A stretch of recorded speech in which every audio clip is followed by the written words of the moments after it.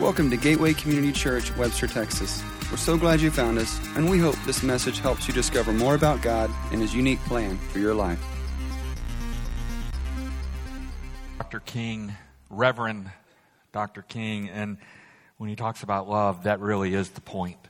That's always been the point for those of us who follow Jesus Christ, and that's exactly what he was doing. He was preaching, and some people saw it in all kinds of lights, but he was calling us back to the truth, to love. And one of the ways that we can do that, that wasn't supposed to fall out.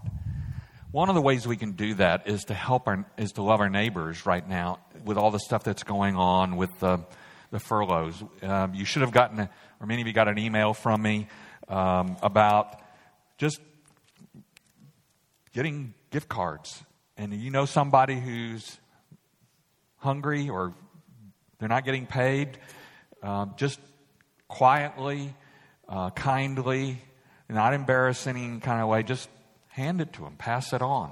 We really want to encourage that how is it, it's not, that love is not something that is done by the institutional church. Love is something lived out by the people of the church.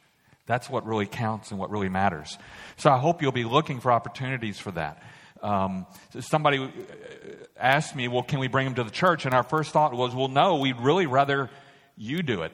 We have since learned of some avenues of ways to get these into hands of some individuals who are struggling right now.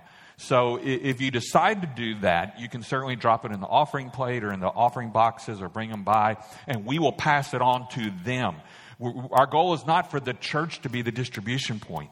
Our goal is for you to be the distributors. So if you want to do that, great. But what I really hope you will do is go out and get a couple, 3 of these and just have them with you and watch and say, God, show me who needs one of these or 2 of these or 3 of these. God, show me how I can help, how I can be Jesus' hands and feet and voice.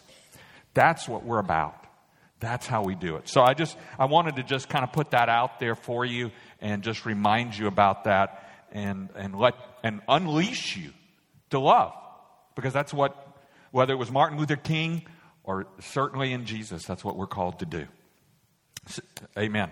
So, the late Dr. Bill Bright of Campus Crusade for Christ, now called Cru, told the story of a famous oil field in West Texas called the Yates Pool. Now, during the Depression, this field was a sheep ranch owned by Ira Yates. Mr. Yates wasn't able to make enough on his ranching operation to pay the principal and interest on his mortgage, so he really was in danger of losing the ranch. His family, like a lot of others during the Depression, were living on government subsidy. Day after day, he's grazing his sheep on these rolling hills out in West Texas and troubled about how he's going to pay his bills. When an oil company comes along and tells him there might be oil under his land and asks permission to drill a wildcat well, and he signed a lease contract to do so. When they got down at about 1,115 feet, they hit this huge oil reserve. The first well came in at 80,000 barrels a day. And if you know anything about oil, that's huge.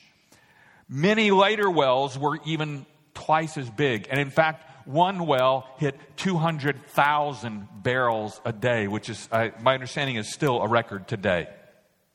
Mr. Yates owned it all. He owned that land. He had it. It was all his the day he purchased it and got the oil and mineral rights. He was a multimillionaire living in poverty. He was Jed Clampett. The problem, he didn't know the oil was there even though he owned it. And likewise, so many Christians live in spiritual poverty. We're entitled to the gifts of the Spirit, of the Holy Spirit working in us and energizing us with His power. And yet we're not aware of that birthright. The Holy Spirit is the third person of the triune God, the Trinity, we sometimes say, Father, Son, and Holy Spirit. And yet, a recent study revealed that 56% of evangelical Christians believe the Holy Spirit is a force rather than a person. That they liken Him to more like the Force in Star Wars than like God. And it's really important. Sometimes we tend to use the pronoun it when talking about Holy Spirit. Well, would you like for me to talk about you saying it said? No. You said, he said. And when we talk about the Holy Spirit, we're talking about God, him. He is the eternal God. He is found all through the Bible. From Genesis chapter 1, starting in verse 2, all the way to the very last chapter of Revelation. The Old Testament word for the Holy Spirit in the Hebrew language is ruah, and it can also be translated as wind or breath. And likewise in the New Testament, the word translated Holy Spirit from the Greek language is pneuma, which can also be translated wind or breath. The breath of God animates, it empowers, he enlivens his people. And yet for many Christians, he's the God I never knew. He's the God I've never connected with. So over the next 7 weeks, we're going to read through the first 8 chapters of Acts to see what it tells us about the Holy Spirit. In this series, we're calling the God we never knew. I never knew. We also have, as Betsy said, small groups beginning. They won't meet this week. The group sect portions will begin starting next Sunday. Okay, and we've even set up now some groups for guys. And there's a table out there. If you're single or your spouse is a part of a group and you can't be a part of that group and you need a setting or you just want to do one just with guys, just know that that's out there as an option for you as well. To give all of us a chance to dig deeper into the Bible and what it tells us about the Spirit. We've got the journal for you with the readings, and it gives you opportunity to dig in each day as we go through this. So if you want to get to know God better, be here every Sunday, be in a group, and get a journal and do the daily readings. And here, somebody asked me about this before the early service, and they said, well, there's 3 of us in our family, and there's just some family dynamics that would be better for us. Is it okay if the 3 of us are a group? I said, absolutely. You don't have to have 8 or 10 or 12. We've been encouraging you. You can be a group in your workplace or at school or with a couple of 3 neighbors. Sometimes your neighbors will walk through the door of your house before they'll walk through the door of God's house here. There's nothing wrong with that. Because the goal here is not to see how many individuals we physically get in here. The goal is how many people we can help know God through Jesus Christ better through the power of his Spirit. So please invite. The book of Acts itself is unique in the New Testament. It's actually the second part of a 2-part work written by Dr. Luke.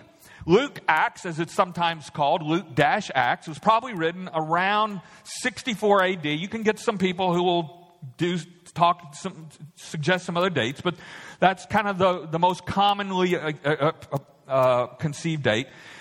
Yet near the end of the first century, the first half of Luke's work, what we call the Gospel of Luke, began to circulate separately from his total work. It started separating with Matthew, Mark, and John as a kind of a package deal, if you will, of the 4 Gospels. And so sometime early, from the best we can tell, early in the 2nd century, Luke's 2nd volume received its own title, the Acts of the Apostles, or simply Acts, to apparently suggest both the advance of the gospel and the heroic exploits of the apostles. Although the truth of the matter is it's primarily about Peter and then Paul, the apostles Peter and Paul. And yet Acts gives us this really unique picture of the coming of the Holy Spirit, and then in the midst of that, then the birth and spread of the church. And let me just say, if you have a problem with the church, I understand there's no perfect church here on earth. And if there were, if you joined it, it wouldn't be perfect anymore. And that would be true for me too. But the church is of God. Jesus started it and his Spirit began it. And it is his primary instrument for being his transformation into the world today. And so it's vitally important how we work together in this. So Luke wrote this, as best we can tell from what we read in some of Paul's letters. He was a doctor and a sometime traveling companion of the Apostle Paul. And in fact, interestingly, we won't get to it in this series, but later in the book of Acts, parts of it are written in first person, which tells us that Luke was telling it as he experienced it firsthand. If you'd like to watch an overview video of Acts, we've placed one with the rest of our videos on the series on Right Now Media. And if you don't have your free Gateway subscription to that, you can go to our Find It page on our website, and it'll tell you how to sign up for that. It's free. It's kind of the Netflix for Christians. And this particular overview video is less than 10 minutes long. It's very helpful. And I just want to show a quick preview just to kind of give you a feel for it. The book's introduction recounts how the risen Jesus spends some 40 days with the disciples, teaching them about the kingdom of God. This connects back to the story of Luke's gospel, where Jesus claimed that he was restoring God's kingdom over the world, beginning with Israel. So he called Israel to live under God's reign by following him. And he was enthroned as king when he gave up his life and then conquered death with his love. And so the book of Acts begins with the risen King Jesus instructing his disciples about life in his kingdom. Now that's just a few seconds of it. That video is, I think, about 8 minutes long. And what's cool is an entity called the Bible Project has created these for every book of the Bible and a lot of doctrines or teachings of the Bible. And they're available on Right Now Media, but you can also go to YouTube and search for the Bible Project and also access this one and the others right there. So with that resource available to you, I'm not going to give you as much background as maybe I would sometimes and say, go watch, because that's really the best place. It'll give you a good overview of Acts. And so with that in mind, let's just dive in. And we've been encouraging you to bring your Bible, either print or digital, each week. So hold up your Bible. You got your Bible? Print or digital? All right. Good. Now, if you don't have a Bible or you forgot it, you can bring it next time. If you need to get one and you don't have one in a readable translation, in other words, if you like King James English, if you liked Shakespeare and you like reading it, fine. There's nothing wrong with reading the King James. But most people struggle with that. And so we have some Bibles that you can have out of the Next Steps area that are in modern translations. So some of you are saying, you mean it's not all these and thous? No, it's you and yours. So take advantage of that if you need to. We want to help you dig into God's Word. So Acts is the 5th book of the New Testament, found after the 4 Gospels, Matthew, Mark, Luke, and John. So open your Bibles to Acts chapter 1. And that's about 3/4 of the way through your Bible. And I'm going to begin right with verse 1. In my former book, Theophilus, I wrote about all that Jesus began to do and teach until the day he was taken up to heaven, after giving instructions through the Holy Spirit to the apostles he had chosen. By the way, we also have notes for you if you need that as well. Don't forget. So, Luke wrote Luke, the Gospel, and Acts to a person named Theophilus. There's no description of Theophilus. We don't have any actual details. Many think he was probably a Roman official based on some of the language that's used. But it's also possible it's a title, because Theophilus does translate from Greek to mean friend of God or loved by God. So it could be, most people think he's writing to an individual, but it is possible he's writing to kind of Christians in general. He tells us his gospel combined sayings and teachings of Jesus, and through the Holy Spirit, these sayings and teachings continue to be important to the apostles in their witness to the world about Jesus. So verse 3, he says, after his suffering, Jesus' suffering, he showed himself to these men and gave many convincing proofs that he was alive. He appeared to them over a period of 40 days and spoke about the kingdom of God. And Luke affirms something here that's critically important about his gospel and this whole thing. Jesus, who suffered and died on the cross, is in fact alive. He's telling that to them then and telling that to us today. And his appearances and his continued teaching on the kingdom of God was proof of that. As Luke begins then his second volume, what we call Acts, he's making it clear that Jesus isn't just some past historical figure that we can consign to a long time ago. He continues to live. He is alive today. Verse 4 then, on one occasion, while Jesus was eating with them, he gave them this command: do not leave Jerusalem, but wait for the gift my Father promised, which you have heard me speak about. But John the Baptist baptized with water, but in a few days you will be baptized with the Holy Spirit. Jesus makes it clear here that the coming and baptism of the Holy Spirit is essential to his plan for his disciples, his apostles' mission and witness to the gospel. Jesus had already told them that this was going to be the case at the Last Supper. He said, if you love me, you'll obey what I command. And he's saying that to us today, by the way. And I will ask the Father, and he will give you another counselor to be with you forever, the Spirit of truth. The world cannot accept him because it neither sees him nor knows him. But you know him, for he lives with you and will be in you. Now, John the Baptist had prophesied this 3 years earlier at the very start of Jesus' ministry. In Mark chapter 1, John the Baptist said, I baptize you with water, talking to all those people who were coming to him to be baptized out on the Jordan River. He says, but he, talking about one who was to come, will baptize you with the Holy Spirit. Something was about to change in what empowered and led Jesus' disciples for ministry. Just remember with me, only a few weeks before what we're reading about here in Acts, these guys had cowered. They had run. When they'd been confronted by temple officials in the Garden of Gethsemane, only one of them wielded a sword, and the rest of them just got out of there as fast as they could, and they did not stick around to see what happened to him at his arrest, trial, and crucifixion. They now fully believed Jesus. They had faith in him, but they needed God's power working in them to enable them to do his mission, to fulfill what he was calling them to do. Now, you see, if you look back into the Old Testament, again, remember, the Holy Spirit is in the whole Old Testament. He did not come into being in Acts chapter 2. He is God. He has always been and always will be, Father, Son, Holy Spirit. But in the Old Testament, we see the Holy Spirit coming onto specific individuals at specific times to perform specific tasks.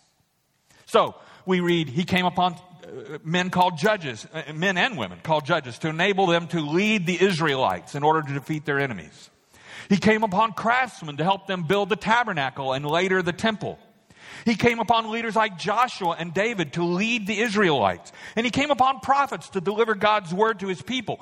But there is no general outpouring of the Holy Spirit on God's people. Nor did the Holy Spirit always continue working in an individual for the rest of their days. But Jesus is telling his disciples then, but also us today, that something new is about to happen. That's what he's saying here in Acts chapter 1. That the Holy Spirit who had lived with them would now live in them. And not just them, but all believers. Something radically different was about to happen. And no, they didn't understand it at this point. It didn't click. Yet in a few days they would realize Jesus meant his Spirit would come to live in each one of them permanently from there on out to continue Jesus' work and mission, to be his hands, his feet, his voice of love. And we'll see this happen next week in Acts chapter 2 at Pentecost. But the time hasn't come because Jesus is still physically right there with them. Jesus said in John 16, I tell you the truth, it is for your good that I'm going away. Unless I go away, the counselor will not come to you. But if I go, I will send him to you. Now, we know Jesus was God, but Jesus was also man. He was flesh and blood. flesh and blood can only be in one place at one time.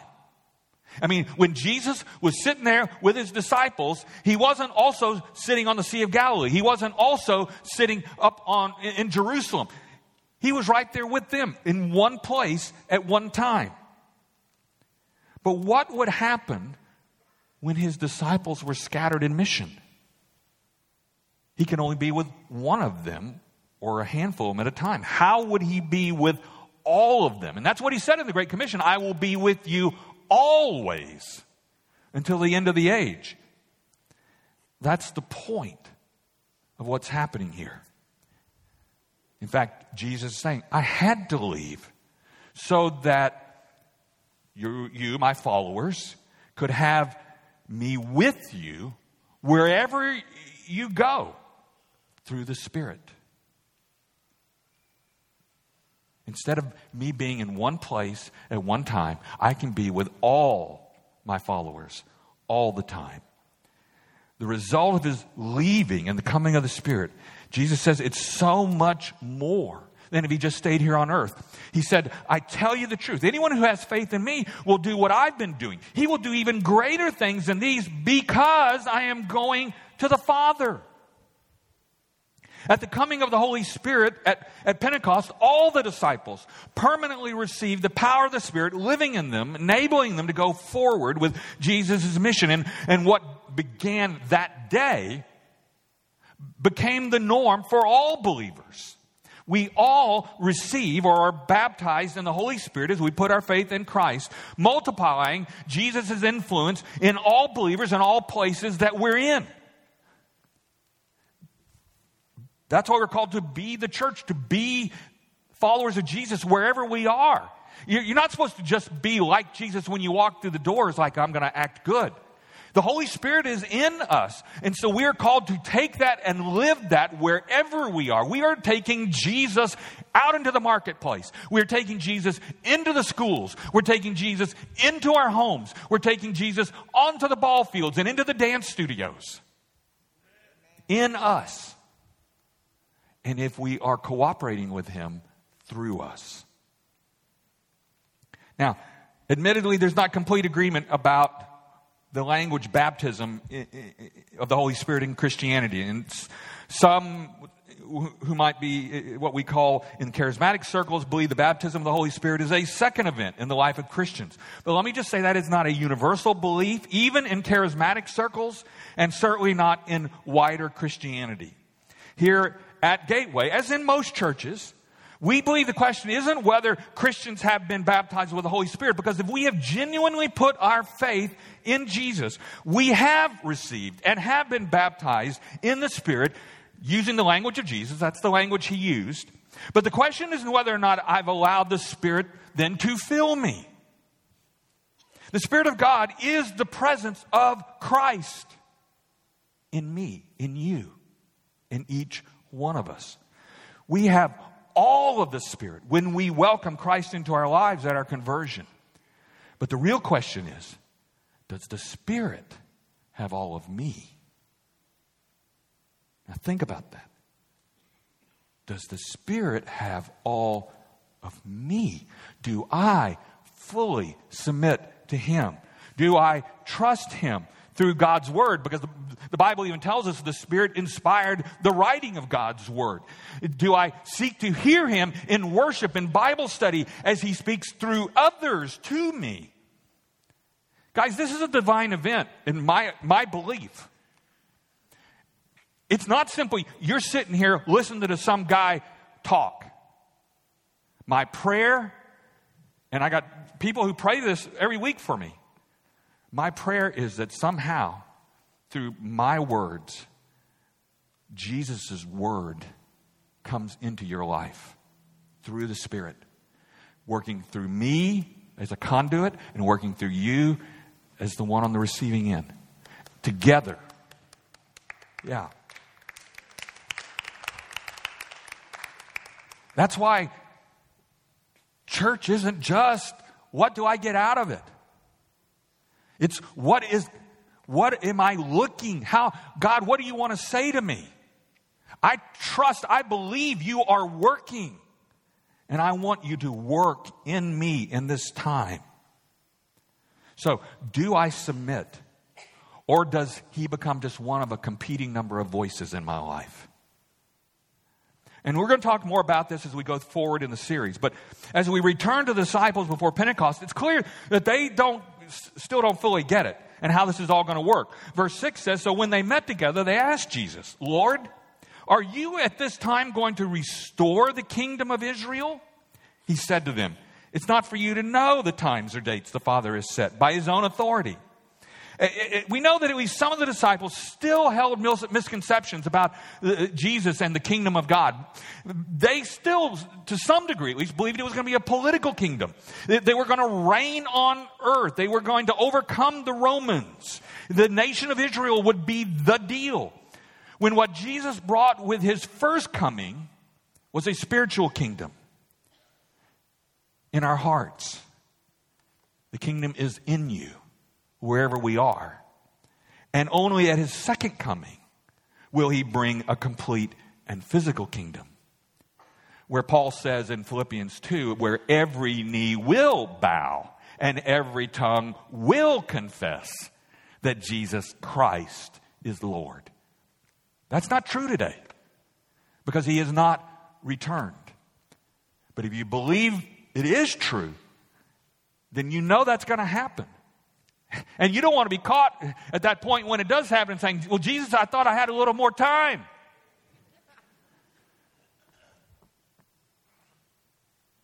You got to jump on this now.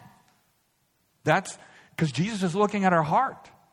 He's not looking at just, does it look good? Am I truly striving to live this out day in and day out?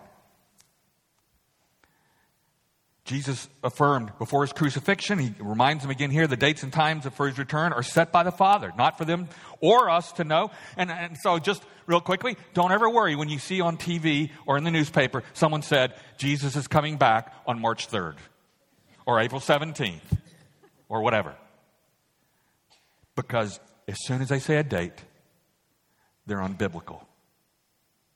Jesus says, we don't know. So just keep that in mind and just don't worry about it. All right? Instead, Jesus points them to their mission in verse 8. And verse 8 is really kind of the key verse of the whole book of Acts. It's the one that kind of paints the picture of what Acts is all about. Jesus says, you will receive power when the Holy Spirit comes on you, and you will be my witnesses in Jerusalem and in all Judea and Samaria and to the ends of the earth. Through the power of the Holy Spirit, Jesus says, believers will be his witnesses. Now, weeks earlier, when they faced the religious authorities and didn't have the Holy Spirit's power, they cowered, they ran. Peter even denied Jesus. And as we're going to see next week, though, the Holy Spirit changes everything because it's God. It's the power of God living in us. The same power that raised Jesus from the dead resides in every believer. And Jesus says through the power of the Holy Spirit working in us, we are each to be his witnesses. It is a direct extension of the Great Commandment and the Great Commission to love God, to love our neighbors, so much so that we go and make disciples of them. And we do that, Jesus says, as witnesses. Now, what's a witness? I mean, have you ever been to a trial? I mean, we all know actually what witnesses is, but I mean, a witness is simply someone who tells what they've seen and heard. That's all. Don't make it more than it is. A lot of times Christians feel like, oh, man, I got to have all the answers. I got to understand all this stuff. But think about it this way. You've gone to a new restaurant and you love the food.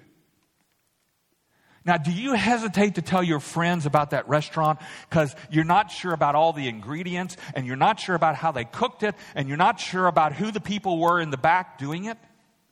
Do you think about that? Does that run through your mind? Or do you just say, man, I had a great meal at such and such place. You ought to go try it. Do we have all the details? Or do we just tell people what we witnessed and experienced? That's a witness. That's what Jesus means when he calls you and me to be his witnesses. We tell what we've seen and heard, what we've seen and heard. Faith in Christ makes sense, don't get me wrong. And it's worth digging into and understanding our faith better. That, in fact, is one definition of theology, faith seeking understanding. So disciples do seek to know Jesus better by spending time with him in God's word, by praying, worship, serving, community with other Christians, often in small groups like we're setting up right now. But faith, by the very definition of the word, in whatever context you use it in, means we don't have absolute proof. But that's okay, because that's a standard we seldom use anywhere else in our lives. Yet we can be sure beyond a reasonable doubt. In these words of Jesus, Luke has given us the theme for the whole book of Acts. It tells the story of the followers of Jesus, empowered by his Spirit, by the Holy Spirit, becoming his witnesses in Jerusalem. Now, by Jerusalem, what do we mean? We mean in our immediate communities, in our families, in our neighborhoods, in our workplaces, right wherever we already are, because that's what Jerusalem was for them. But Jesus doesn't leave it there, because he goes on to say in all Judea and Samaria. Judea was a province, kind of like a state in which Jerusalem was located, and Samaria was the adjacent province to the north, kind of like Oklahoma. Maybe not like Oklahoma. And this was about as far as Jesus had physically traveled during his 3 years of mission. So he's talking about the larger area where we live and work, where we have influence. But then he doesn't stop there, because he says, and to the ends of the earth. And that's pretty clear. That's everywhere. And it goes far beyond where Jesus himself personally traveled. Acts is going to end with the Apostle Paul in Rome, the very center of the Western world, witnessing for Jesus at the very seat of human power. And the book of Acts shows its progression from Jerusalem and then forward, outward to Judea and Samaria. And finally, beyond those borders to the farthest corners of the earth. A mission given to us too. He's speaking to us too, that we must continue to obey and can obey through the power of the Holy Spirit. The mission of the church is Jesus' mission, empowered by his Spirit. And then finishing up our passage today, after Jesus said this, he was taken up before their very eyes, and a cloud hid him from their sight. They were looking intently up into the sky as he was going, when suddenly 2 men dressed in white stood beside him. Men of Galilee, they said, why do you stand here looking into the sky? This same Jesus who's been taken from you into heaven will come back in the same way you have seen him go into heaven. Then they returned to Jerusalem from the hill called the Mount of Olives. So, Jesus leaves them, ascending into heaven, opening the door for the next vital step in his mission to go and make disciples who will unleash the love of God for the sake of the world, for the transformation of the world. The Spirit now is coming. And the incredible news is that we don't have to live this life in our own power. In an earlier time, there was a famous organist giving a recital. And it was a time when organs were supplied by air by hand pump, not by a pneumatic pump. It had to be pumped by hand. And so a young boy was hired to pump the organ for this occasion. And everything was going fine, and the concert was great. And the little boy at one point stuck his head around the side of the organ, and he whispered to the organist, "We're doing pretty good, aren't we?" And the organist turned to him and said, "What do you mean, we?" And a few minutes later, as he is in the midst of a beautiful passage, the organ stops playing. And he's trying all the stops. He's trying to figure out what's wrong. Nothing works. And then the little boy sticks his head around the corner again with a smile on his face and says, "Now do you know what I mean by we?" See, the Holy Spirit wants to be the we in the living of our lives for Jesus Christ. So trust him. Trust him to work in you, through you. And be sure to join us next week when we look at the Spirit has come. As we look at this amazing story of the Holy Spirit coming into believers' lives that has changed everything and in fact made the church possible. If you want to talk to somebody about this, our prayer team is going to be down here and they would love to pray with you about this. Pray over you. If you haven't welcomed Jesus into your life and received the Holy Spirit, they will help you with that. And at the same time, if that has happened or you're thinking about that, you have the opportunity to be baptized. Jesus told us to do that. And so in obedience, we do that as a testimony of His kingship in our lives. Don't forget, groups out there, or you can sign up online, or you can create your own group, please, where 2 or 3 are gathered. You don't have to be dependent on us. We just want you to engage with the material and use the journal and go online through the Right Now media and watch the videos and be here with us each week. And so, but there are groups out there if you don't have a group. And in fact, we've added this week some men's groups, and there's a table out there that you can check on that. If you're a guest with us today, we are so glad you're here. And as Betsy said earlier, myself and some friends will be out here, and we'd love to say hello to you this morning. As we wrap up, would you join me and let's pray. Gracious God, wondrous Jesus, powerful Spirit, we thank you that you love us and that you've come to be with us, to be our Emmanuel, God with us, and even more to be in us through your Spirit. Help us to trust your Spirit, to live for you day in and day out, to be your disciples who make disciples, to love our neighbors and to love you with all of our heart, mind, soul, and strength, to make this place, this world a better place, to allow your love to transform. As Martin Luther King Jr. himself said, it's love that changes the human heart. Father, we're simply following in the footsteps of Jesus and Martin Luther King and so many others and striving to love. And we know that the only way I can love, especially some of those people I don't like or people who've hurt me or even to forgive them, is because there is your power in me. The power that raised Jesus from the dead. Help me to trust that power. Help me to trust your Spirit. Help me to live for you today and every day, Jesus. We pray. To learn more about us, visit www.gateway-community.org. Welcome to your journey.